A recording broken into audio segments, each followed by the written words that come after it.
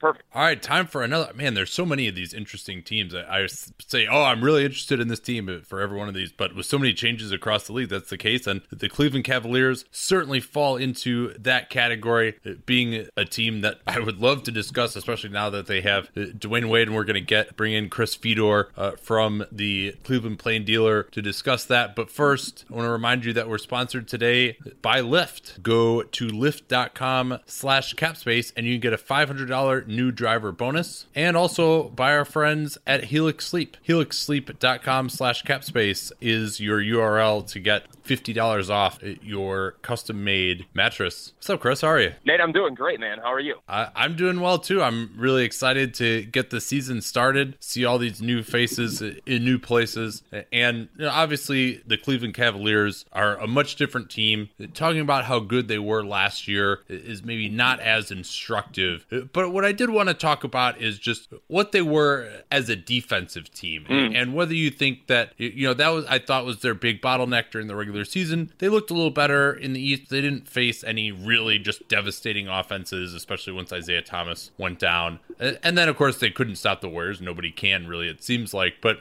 do they feel like their defense can be better this season? I think they do, Nate. And I think it's part because of a new attitude that they're going to have. Maybe they're going to focus more on the regular season, trying to implement some things defensively that they would hold till the end of the season, or maybe even into the playoffs. Head coach Ty Lue. Yeah, I remember that last year. They were like, oh, yeah, we've got this secret plan, which I guess was just they were going to switch more. Right. I mean, was there anything more to it than that you were able to determine? I think it was a combination of blitzing, switching, and also they used LeBron in this roamer role, the free safety role that they really liked him in. So in the first round against Indiana, they put him on Monte Ellis, and everybody was like, what in the world?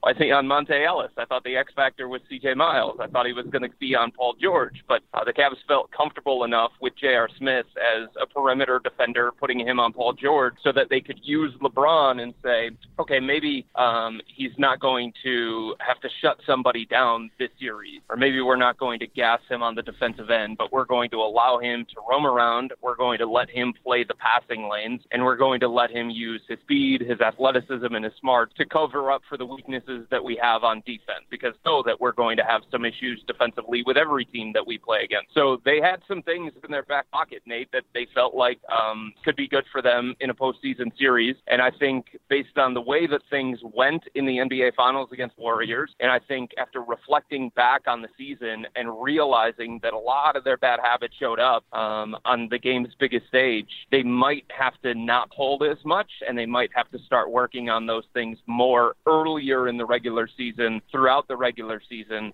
so that they're better equipped to be a better defensive team more consistently than what they were last year. But they also feel like the personnel additions that they brought here to the team, especially Jay Crowder, who they call an analytic marvel, somebody who just contributes to winning at a very high level, they feel like him being somebody that they can put on the best 3 or 4 of the other team, and J.R. Smith being somebody that they can put on the best guard that is on the other team, that they'll be a better defensive team. Only time will tell, because they don't have rim protection in the starting lineup. Yeah, I think, and LeBron, if he's going to be a roamer, now that they have Crowder, that works a lot better, right? Yep. Because the big problem in the finals was they didn't have anybody who could guard Kevin Durant. Richard Jefferson, who was over his head in the 2016 finals and did not look good in the 2017 finals, was really the best they had. So now that they can bring LeBron back to that role, he can maybe guard Draymond Green on that Warriors team. And I'm in total agreement with you that they need to just get into better habits earlier in the year. And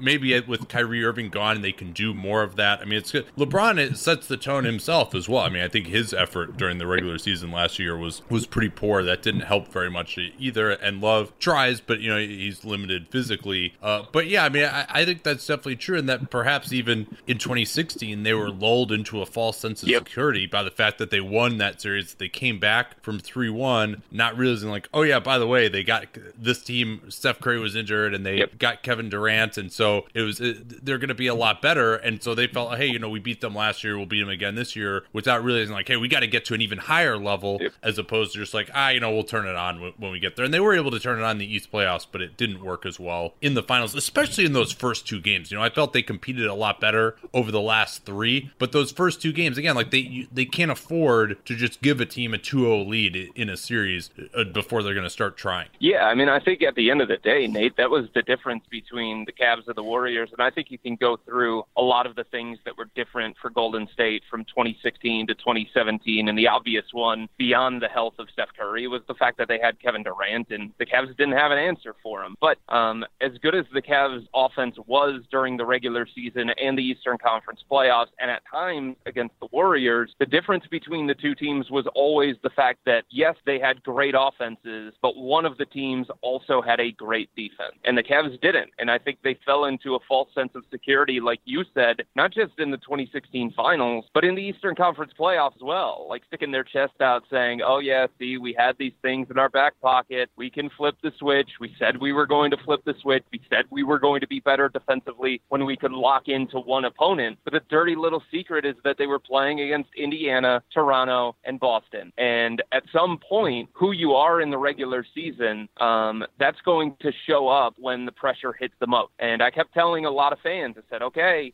you can talk about this new defense that you're seeing in the Eastern Conference playoffs, but in the NBA Finals, it's going to be against the Warriors. It's not going to be against the Avery Bradley-led Boston Celtics. It's not going to be against Toronto that has, Kyle Lowry a little less than 100%, not fully in rhythm at that point. So I felt like a lot of the things that people were hanging on to with the Cavs, oh, they can do this, or oh, they've got all this talent.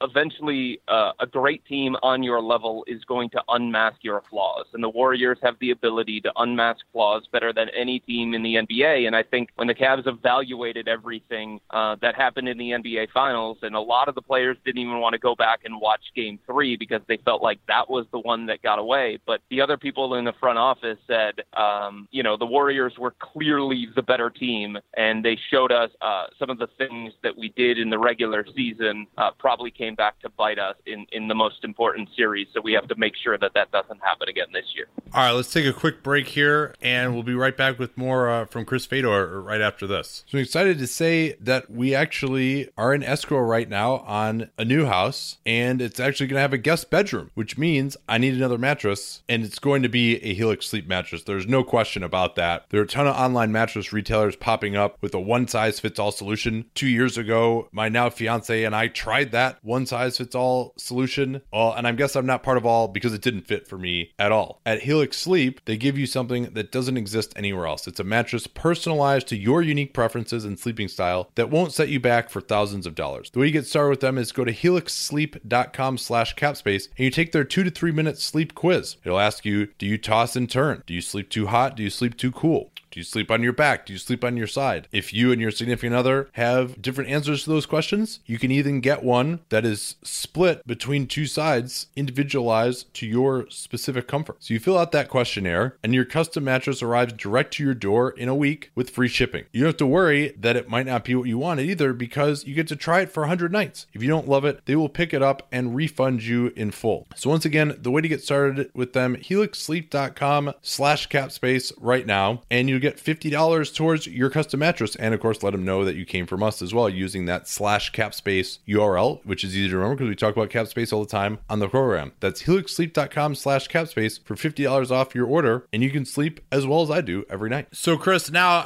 we got to talk about how all these new additions are going to fit in.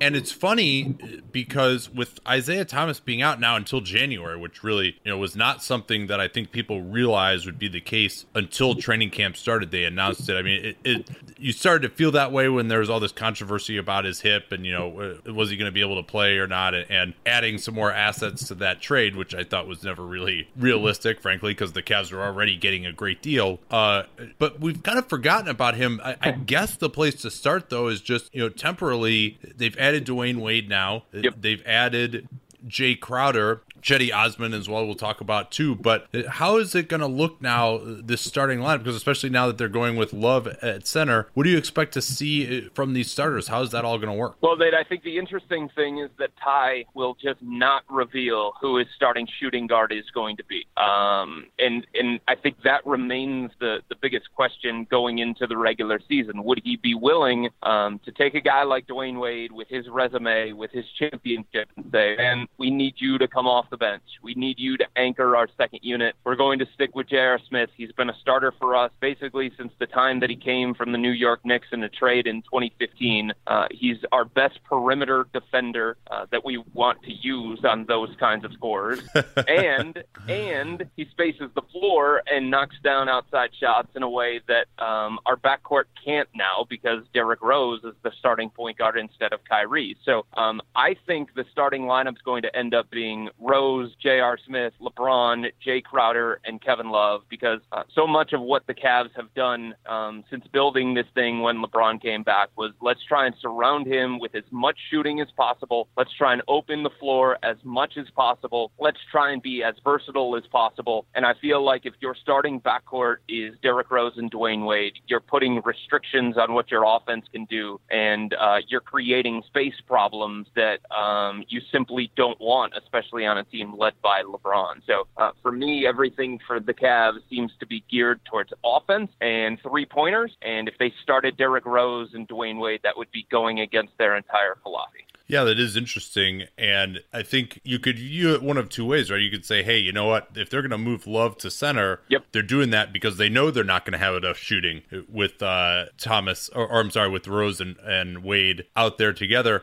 But I think, I'm a little more inclined to agree with you. I mean, you've got the boots on the ground there and you don't know of how it's going to work. And I think it's smart to bring Wade off the bench now as opposed to, let's wait. And then when Isaiah Thomas comes back, then we'll shift him to the bench. If you just say, hey, that's what the expectation is going to be for the whole year, because I think Wade also, Thomas is a good shooter, but he's also someone who has to have the ball in his hands, and Wade is going to crimp up his spacing. So I think it's better. Now, Wade, of course, didn't really succeed in that bench role in Chicago as the leader of the second unit.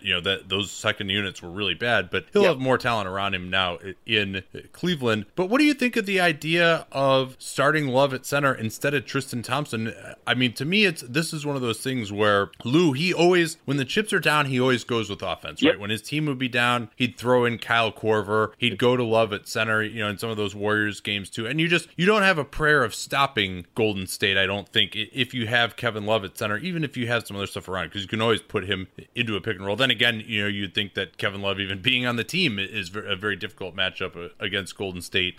So I think Thompson, to me, always seemed like someone who has to be a part of what they're doing defensively. I mean, and it's all about the Warriors. I mean, that's why forgive me for obsessing about that, but I think that's who they're really worried about.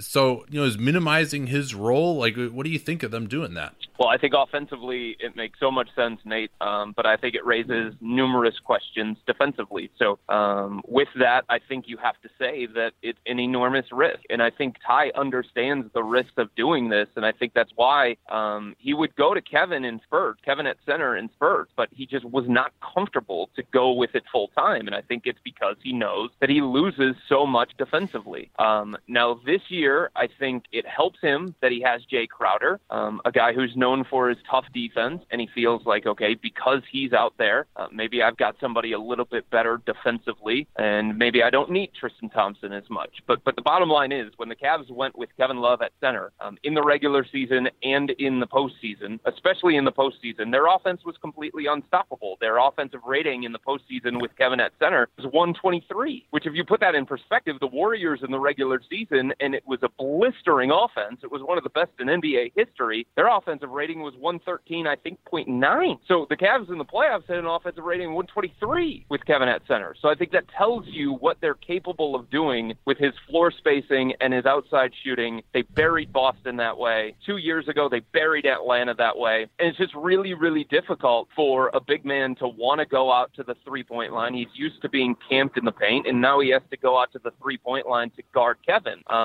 And if he does do that, then all of a sudden the lane opens up. up for LeBron to drive, for Derrick Rose to drive, maybe for Dwayne Wade to drive if he gets put into that rotation as well. So it's very beneficial for the Cavs offensively to have Kevin at center, especially because if the starting lineup would have been Derrick Rose and Tristan Thompson, now you're talking about two guys that opponents just don't have to honor out to the three-point line. And I think it's hard. It's hard in the NBA to have that kind of lineup, especially nowadays. But defensively, you're right, Nate. Tristan Thompson was the best rim protector that the Cavs had. You can argue that he was the only rim protector that they had coming into the season. And the numbers show it. With Tristan in the paint at center, he ranked 28 in terms of all guys qualified at that spot for opponent field goal percentage with Tristan at the rim. With Kevin Love at center, he was 60th. So there's a big risk here with not having enough rim protection with Kevin Love being the center, because he's somebody who is going to take charges. He's going to try and move his feet when he gets posted up,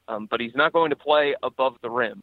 So it puts a lot of pressure on Derrick Rose, not a great perimeter defender. It puts a lot of pressure on Jay Crowder, LeBron James, and J.R. Smith to keep those guys from getting inside, because they just don't have that last line of defense in Tristan Thompson, and they're probably not going to be able to get as many second chance opportunities offensively either, because Kevin's going to be out to the three-point line most nights, and Tristan Thompson's one of the best offensive rebounders in the NBA. So I think it's going to take them time. I think it's going to be a work in progress, and I think they're just going to have to live with the deficiencies that they're going to have defensively with Kevin at center. Yeah, and I mean, I don't want to criticize them too much, because those lineups, as you mentioned, just have completely blitzed basically everyone except Golden State. Golden State, and even Golden State, like, unless they play Draymond Green at center, they can't deal with those lineups either. You know, so, and Thompson, you mentioned his rim protection. I mean, I think he's, really pretty average there, but, better than anyone else they have. And then his ability to move his feet and switch and contain penetration, is well above where Kevin Love is at. Also, I think the next question then is, where is the health of Isaiah Thomas when he comes back? How's he going to fit in to what they're trying to do? I think the scariest answer here, Nate, is that nobody knows. Nobody knows when Isaiah is going to come back exactly. Now, the Cavs have what they believe is an initial timeline, and they sent it out, and they said they're hopeful that he comes back by the end of this calendar year. But then they don't know for sure. Maybe he has a setback. And then I think the other question becomes, because there's a difference between being available and being effective. So I don't think Isaiah knows. Sure. I don't think the Cavs know. I don't think the Cavs doctors know how effective he's going to be when he actually comes back. Can he be the guy that was the third leading scorer in the NBA? Can he be the guy that was an all-NBA player? Can he be the guy that was in the MVP conversation? Not only from a health standpoint, because we're talking about somebody who's got a hip injury and his game is so predicated on stop-start, speed, quickness, explosiveness, but you're talking about somebody who was used so well by Brad Stevens in Boston, an offensive mastermind, and now he's coming into a different system.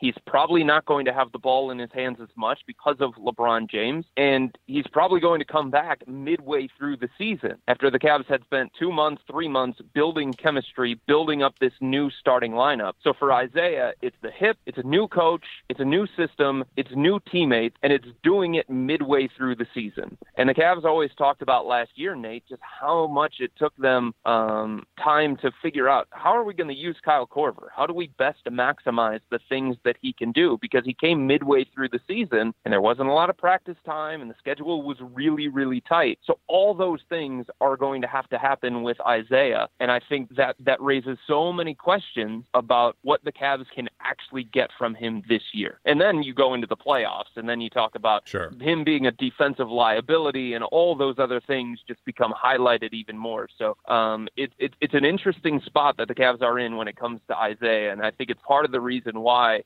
they've tried to focus so much on Jay Crowder and what he brings and how excited they are about that Brooklyn pick, because if they were to make this trade all about Isaiah and that's how they sold it, it would raise more questions. It's concerning to me because he didn't have surgery, this timeline issue, right? Where if he had the surgery, then you say, okay, usually guys take this long to come back from surgery, your muscles get weak, you got to rehab, but this is usually how long it takes. But the idea that he was going to, he avoided avoided surgery. Now he's going to have to do a bunch of rehab, but it's difficult to know when enough rehab is enough if he's not there yet. But there wasn't, I mean, how long are you taking where you're just basically like strengthening it and resting? Like, how does that really have that much greater of an effect over 8 months as opposed to 6 months? So it does seem like an extremely nebulous timeline for that reason, when, you know, it doesn't seem like whatever the initial problem was fixed. And so, you know, he's obviously going to be in a contract year. He's going to try to play as well as he can and get out there by the playoffs. And you think, all right, it doesn't really matter until the last couple months of the regular season and the playoffs for this team. We've seen that the regular season doesn't matter as much for this group. But yeah, and then you mentioned him being a defensive liability. I actually think just in general, he's probably better than Kyrie. He's maybe not better than a trying Kyrie, but you know, Kyrie might be one of the worst players I've ever seen at like trying to get over a screen. And you know, he tries 10% of the time, even in the finals. So I mean, I think he could be a little bit better than Kyrie, but you know, it wouldn't shock me if their best lineups in the playoffs are ones that don't necessarily include him. Yeah. You know, if he plays like he played last year, yeah, he should obviously be out there, but there's no guarantee of that. I mean, that was way above his previous level anyway. So, and it's so funny too, Nate. It's so funny too that you bring that up, because I remember having conversations with a number of players with the Cavs and a number of front office members with the Cavs as they were about to go into the playoffs. Okay, which teams are you worried about? Which teams do you think match up best against you guys? And I didn't put names to it because obviously they didn't want this out there with their name attached to it. But if you rank the Eastern Conference team, Boston was like 5th on that list for a lot of players and a lot of front office members. And it's because they didn't feel like Isaiah could beat them in a postseason series. They felt like guys like Paul George and Jimmy Butler and DeMar DeRozan, those kinds of guys, shift playoff series in a way that 5'9" defensive liability Isaiah Thomas couldn't. So they were looking at Milwaukee, and they were looking at Toronto, and they were looking at the Washington Wizards and all these other teams before you got to Boston. And all those things that the Cavs pointed out about Isaiah, they were true. You can take him out of series. Either you go at him defensively or you just throw a second body at him and you try and get the ball out of his hand. And that's how the Cavs felt about Isaiah. And now I think it's very interesting that there's potential that the tables are turned against them in a playoff series if Isaiah comes back and he can be effective. Now it's going to be different because he's playing alongside LeBron and playing alongside Kevin Love, and suddenly the defense can't put as much attention and focus on Isaiah. But for the Cavs to have that view of him last year going into the postseason, and the fact that they know that that's how to approach that sort of thing, I think it's going to be very, very interesting to see how they try and counter some of those things when it comes to the realities of dealing with Isaiah. The good news for the Cavs, if you're trying to hang on to anything, Nate, is the fact that you are getting an ultra-motivated Isaiah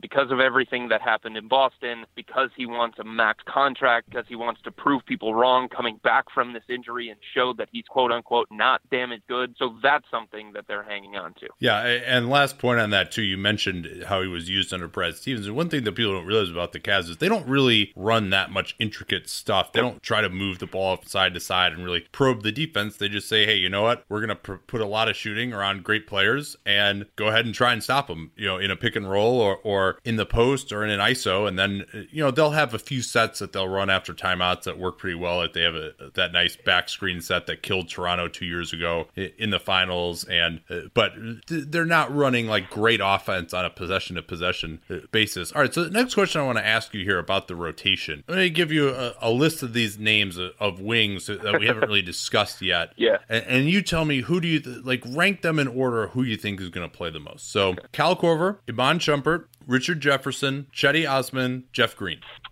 So the interesting thing here, Nate, is that Ty Lue said all of last year that the number that he's comfortable with when it comes to his rotation is 10. I don't know why that is, but every coach has a different comfort level. And for Ty, it's hockey lineups, basically. We'll go with the first 5, then we'll go with the next 5. And it's 10. And he didn't often play 11, and he didn't often play 12. And I think you can make an argument that the Cavs are deeper this year than last year's team, and there's probably 11, 12 guys that you could say, hey, this guy probably deserves a minute. but the Cavs are so deep that that's probably not going to happen. So if I'm ranking that, based on everything that's happening in practice, Amon Shumpert has a spot with the second unit, Kyle Korver has a spot with second unit, and Jeff Green seems to have a spot with the second unit as well. And that leaves Richard Jefferson on the outside looking in, and it certainly leaves Jetty Osman on the outside looking in as well. And I think they see Jetty as a young developmental guy. I asked Ty earlier today, actually, what is his role? He basically said he doesn't know if Ty, and I'm paraphrasing, he doesn't know if Jetty is actually going to have a role throughout the season, but he's got to be ready, and he's got to be somebody who's working behind the scenes, and they're developing behind the scenes. So he would be probably 13th, 14th in terms of their 15 guys. And then I think the decision on RJ is going to be fascinating, Nate, because he's so important behind the scenes. While he can't guard Kevin Durant, and I understand that, he's the kind of player that at least the Cavs can use against him. And whether he's effective or not is a whole different question. But they just didn't have enough body to throw at Kevin Durant last year in the NBA Finals. So having as many of those guys as possible to throw at Durant, I think it's important for the Cavs. But he might not make this team. They have one spot that they have to clear so that they can get down to 15 guaranteed contracts. Right now they're at 16. And Richard Jefferson, Channing Frye, Amon Shumpert, Jose Calderon, I think they're all battling for that final spot and see who's going to be here on this roster when October 17th actually tips off. Yeah. Is the assumption that Kay Felder is out for sure? Oh, I would think so, unless he gets that two-way contract from the G League. It's probably Kay or Eddie Tavares who gets that two-way contract. Yeah, so you're assuming those guys are out for sure, and then I mean, to me, if it's up to me, Jose Calderon is clearly the guy that should go there. I mean, he's unplayable against Golden State. They have plenty of guys with point guard skills. You could always bring in a guy easily who has the same type of skill level as him anyway. I mean, I know he does a guaranteed contract, but obviously the Wade acquisition and the Thomas trade and all that, they didn't realize that was going to happen at the time that they signed him. And hey, teams that sign Jose Calderon only to immediately waive him, are 1 for 1 in the last year in getting the NBA championship. And I thought the same way as you did. I said, okay, this is a no-brainer. RJ's big for the locker room. He's a versatile wing. It's all about versatility. He can knock down outside shots. He can play the 4. He can play the 3. And maybe he can give some minutes when you want to lower LeBron's minutes throughout the regular season. And that's what I was thinking. I said, this is a no-brainer. It's going to be Calderon. They have so many different guys that can handle the ball. LeBron can run the second unit. Dwayne Wade can run the second unit. But the more and more I talk to people on the coaching staff, the more and more they talk about Jose Calderon and how much they like him. He's a veteran guy. Nothing's too big for him. He understands how to run an offense. He's not going to make too many mistakes. He's not going to make too many plays either. But just that steady guy that they did not have last year. And this coaching staff likes Jose Calderon. So the more and more I talk to them, the more I think that he might actually stick around. Yeah, that would be interesting to see. Definitely wouldn't necessarily be the direction that I would go in. How's Derrick Rose looking? People forget he was healthy most of the year, but then he had another surgery on his knee. Is he 100% full go right now? I don't know if he's 100% necessarily. I don't know. Can he ever be 100% after all those injuries? Yeah.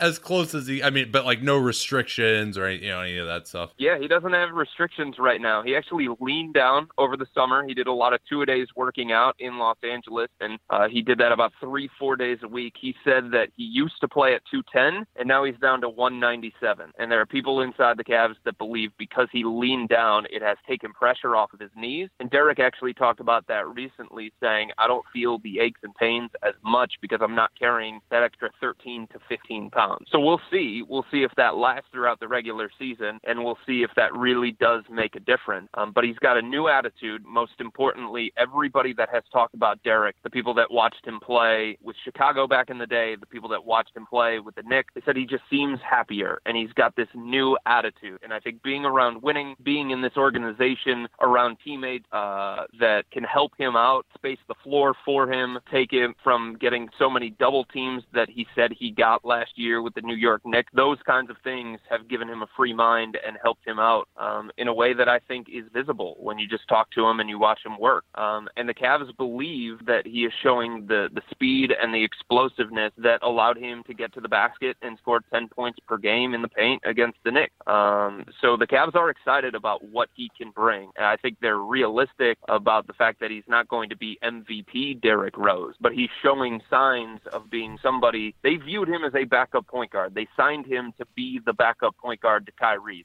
That's what they were thinking. But I think they've seen signs recently that they can get by with him as starting point guard, and that makes them excited. Yeah, and I think that this will be by far the team with the most spacing he's ever played on, especially with Love at center, and especially if Wade doesn't start, that will really put him in a position to succeed. And then Wade, in theory, on the second unit when Rose is out of the game, they won't need him to play too many minutes either because they have plenty of other playmaking options.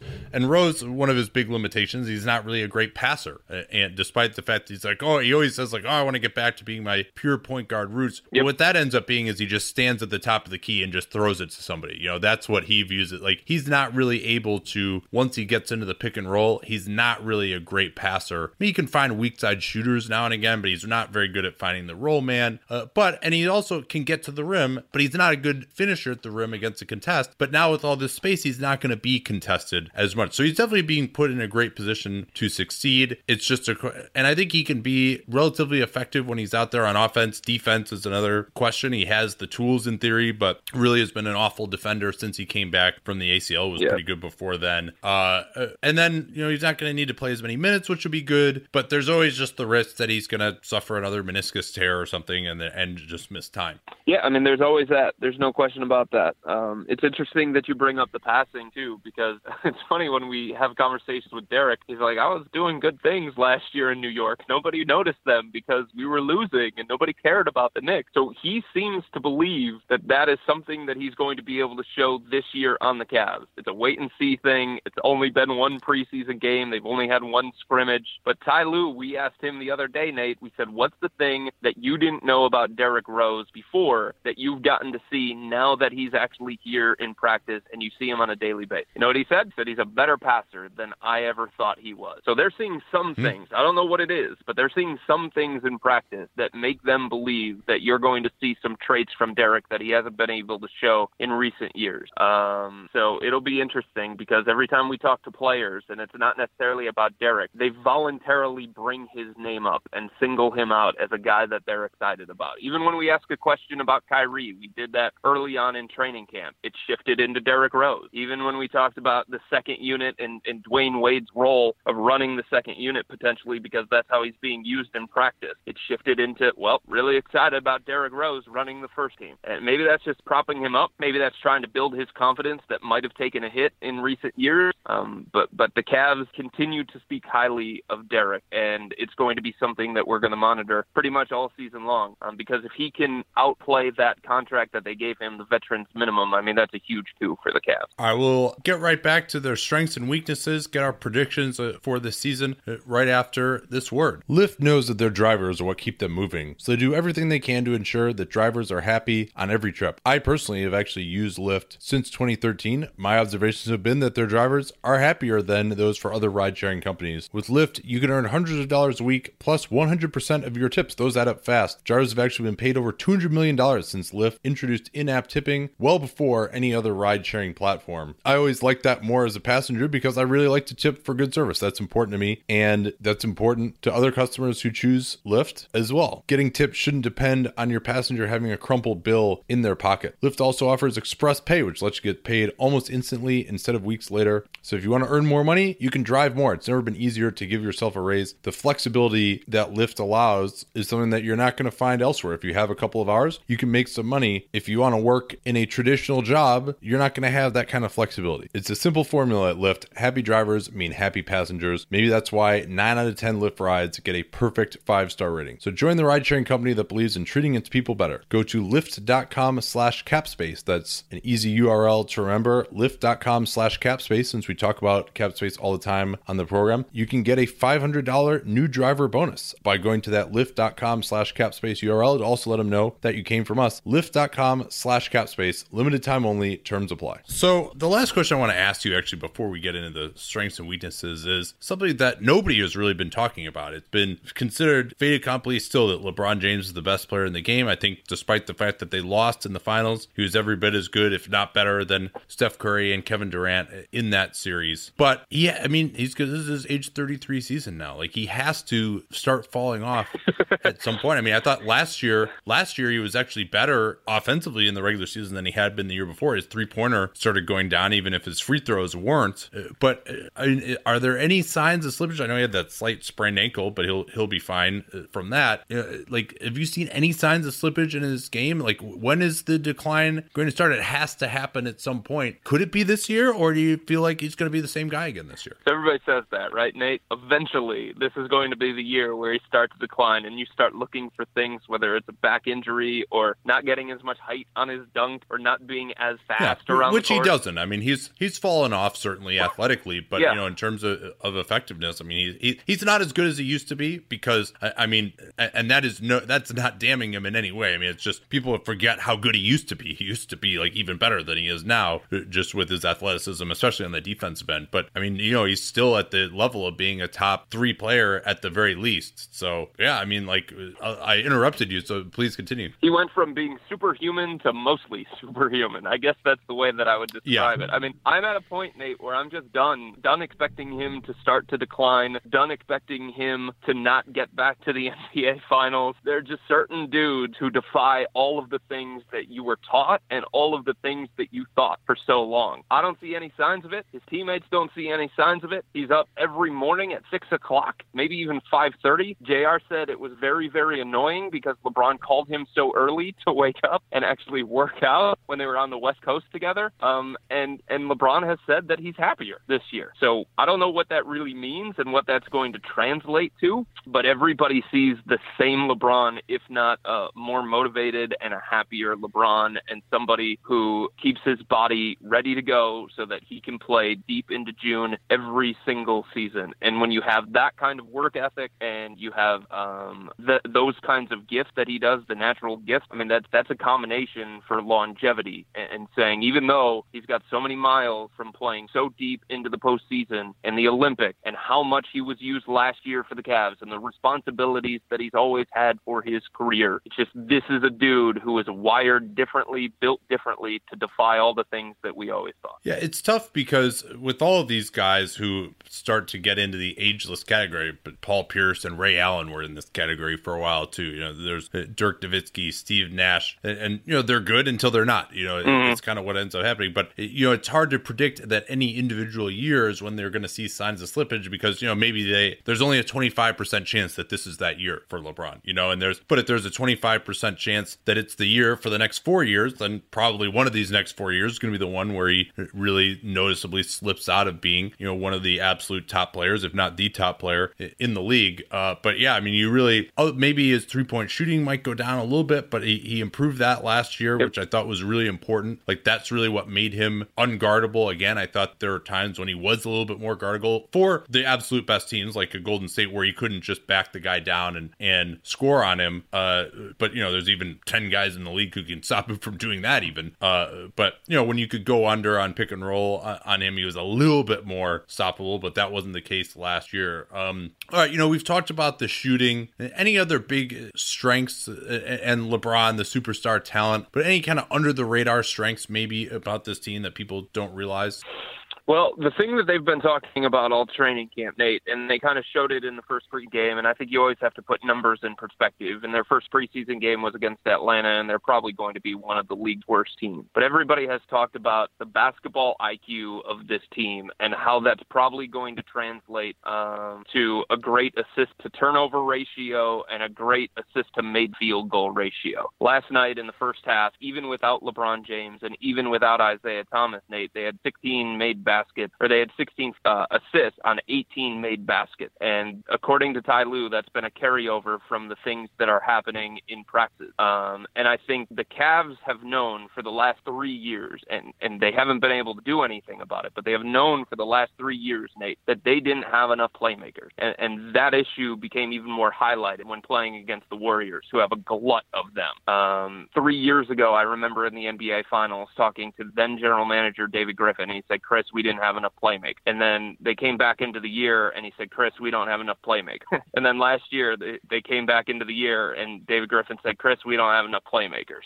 Now they have about six or seven of them. LeBron was kind enough to point that out publicly as well. Right. I mean, LeBron said it. It was an area of frustration for the entire organization. They had to go out and sign Deron Williams because they felt like they needed another one of those guys. And you play against the Warriors, and you're like, oh my gosh, they got so many dudes that can pass, dribble, and shoot. And we just don't have enough of those guys. And now they might have added the number that they would need. And who knows about Isaiah? Again, that's a big question. But Dwayne Wade's a playmaker. Derrick Rose is a playmaker. Kevin Love can be a playmaker at center from the elbows. LeBron, of course, is a playmaker. If Jose Calderon runs the second unit, they view him as a guy who can pass, dribble, and shoot effectively. And he's got his warts and he's got his flaws. And he's a terrible defender, but he's somebody who can run the offense in a way that they just didn't have enough of that over the last 3 years. And they believe that that is going to lead to, and you mentioned it, their offense is not really complex. They don't do special things necessarily. It's a lot spacing, driving, kick. But they believe that because of the basketball IQ, the cutters that they have now added, and the number of playmakers that they now have on this roster, that in terms of assists to made field goals,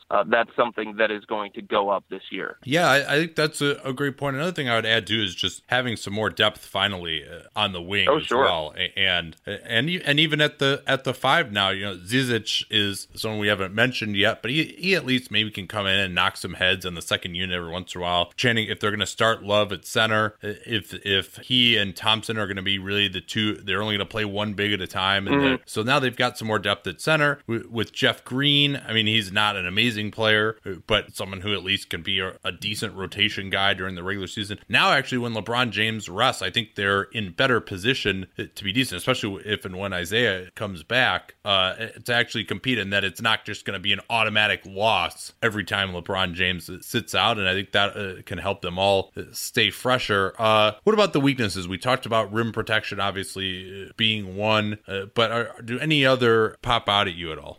I think it has to start defensively. Everything with this team in terms of weaknesses, it has to start defensively. And I think the other thing is there is an unquantifiable impact that Kyrie Irving had on opposing defenses. And I just don't know how they replace it. I remember having a conversation, Nate, with one of the assistant coaches last year. It was after Game 2 of the NBA Finals. And in the first two games, Klay Thompson was kind of up and down from an offense standpoint. Defensively, he was trying to slow down Kyrie. So I said to one of the coaches, I said, you guys doing anything specific against Klay Thompson? And he looked at me and he said, Chris, we can't.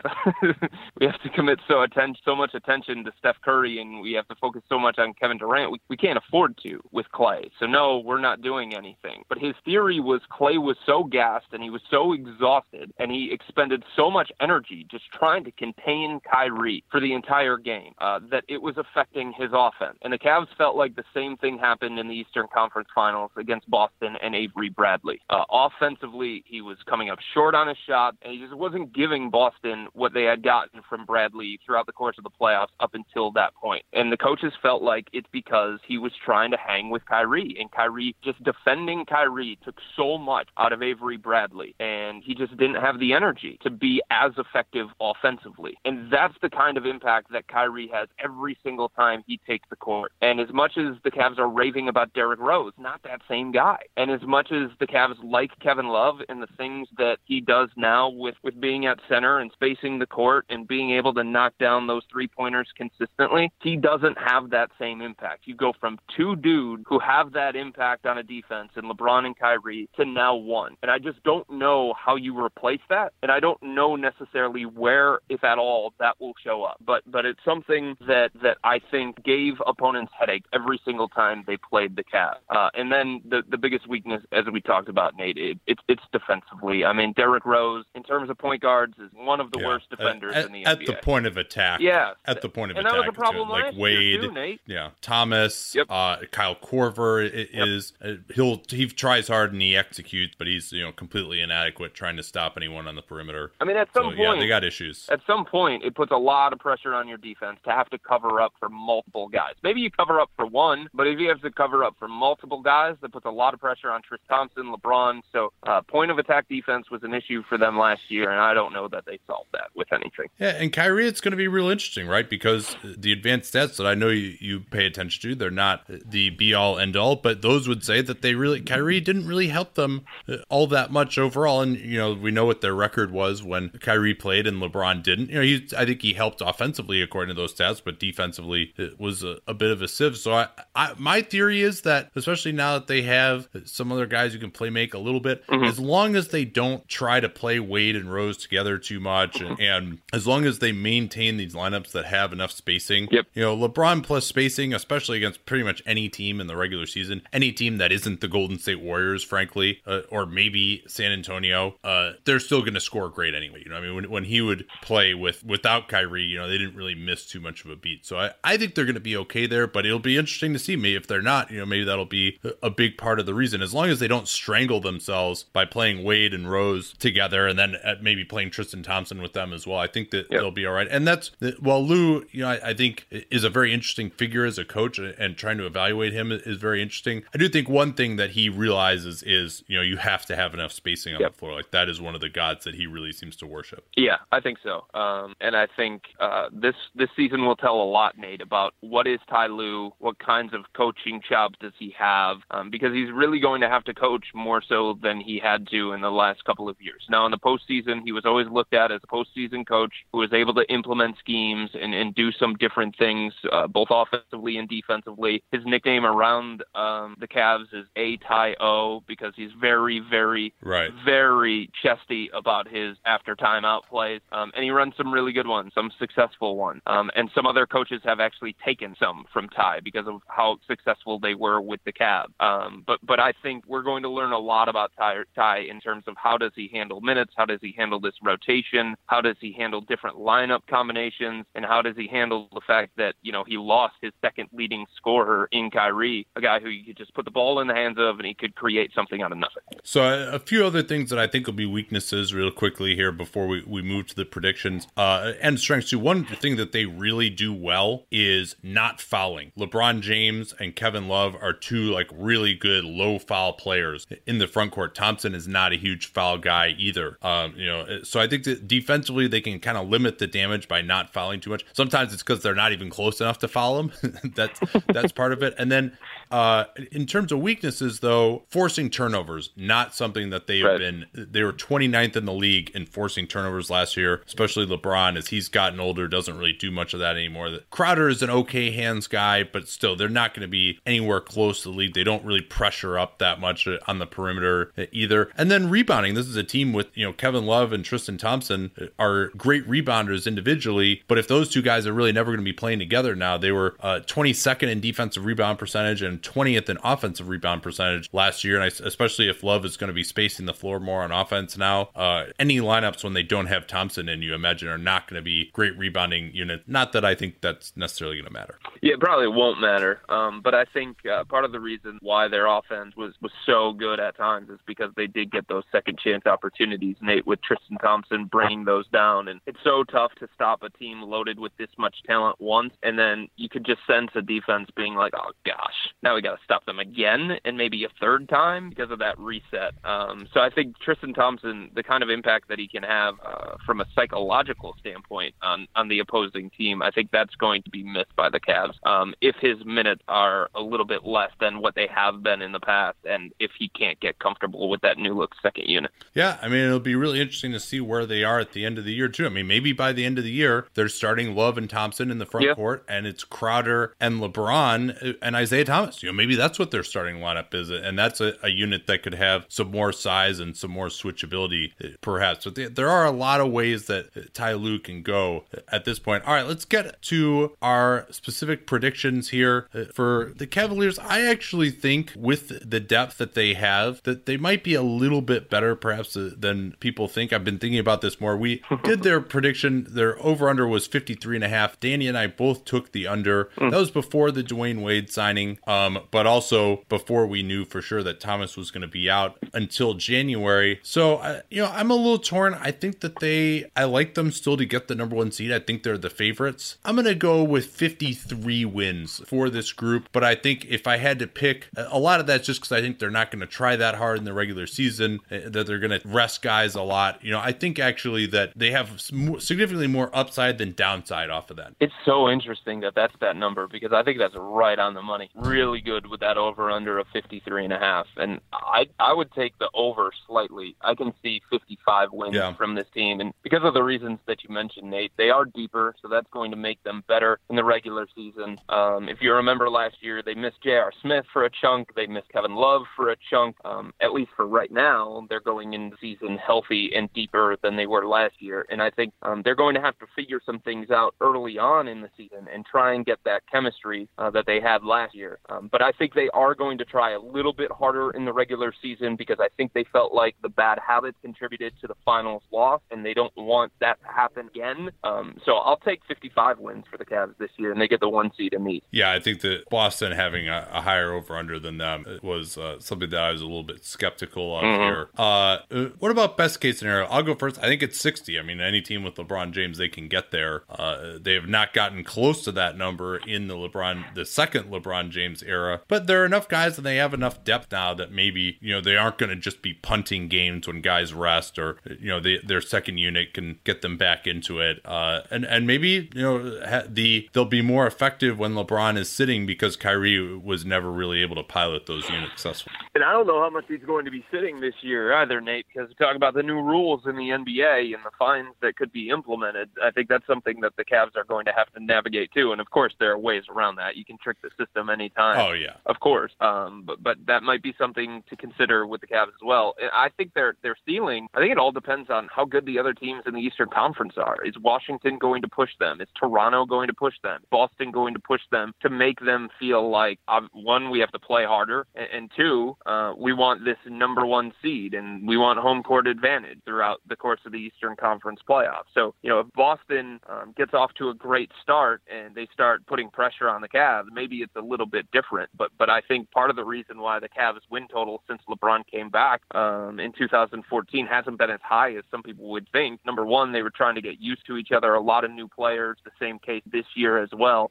But number two, they didn't have to pile up wins the way that Golden State does to hold off San Antonio and maybe Oklahoma City and Houston. Yeah, and also they shut it down at the end when they still potentially could have had home court advantage last season after those inexplicable losses to Atlanta. Kind of took them out of getting the number one seed, which they probably should have gotten even with all their other issues last season.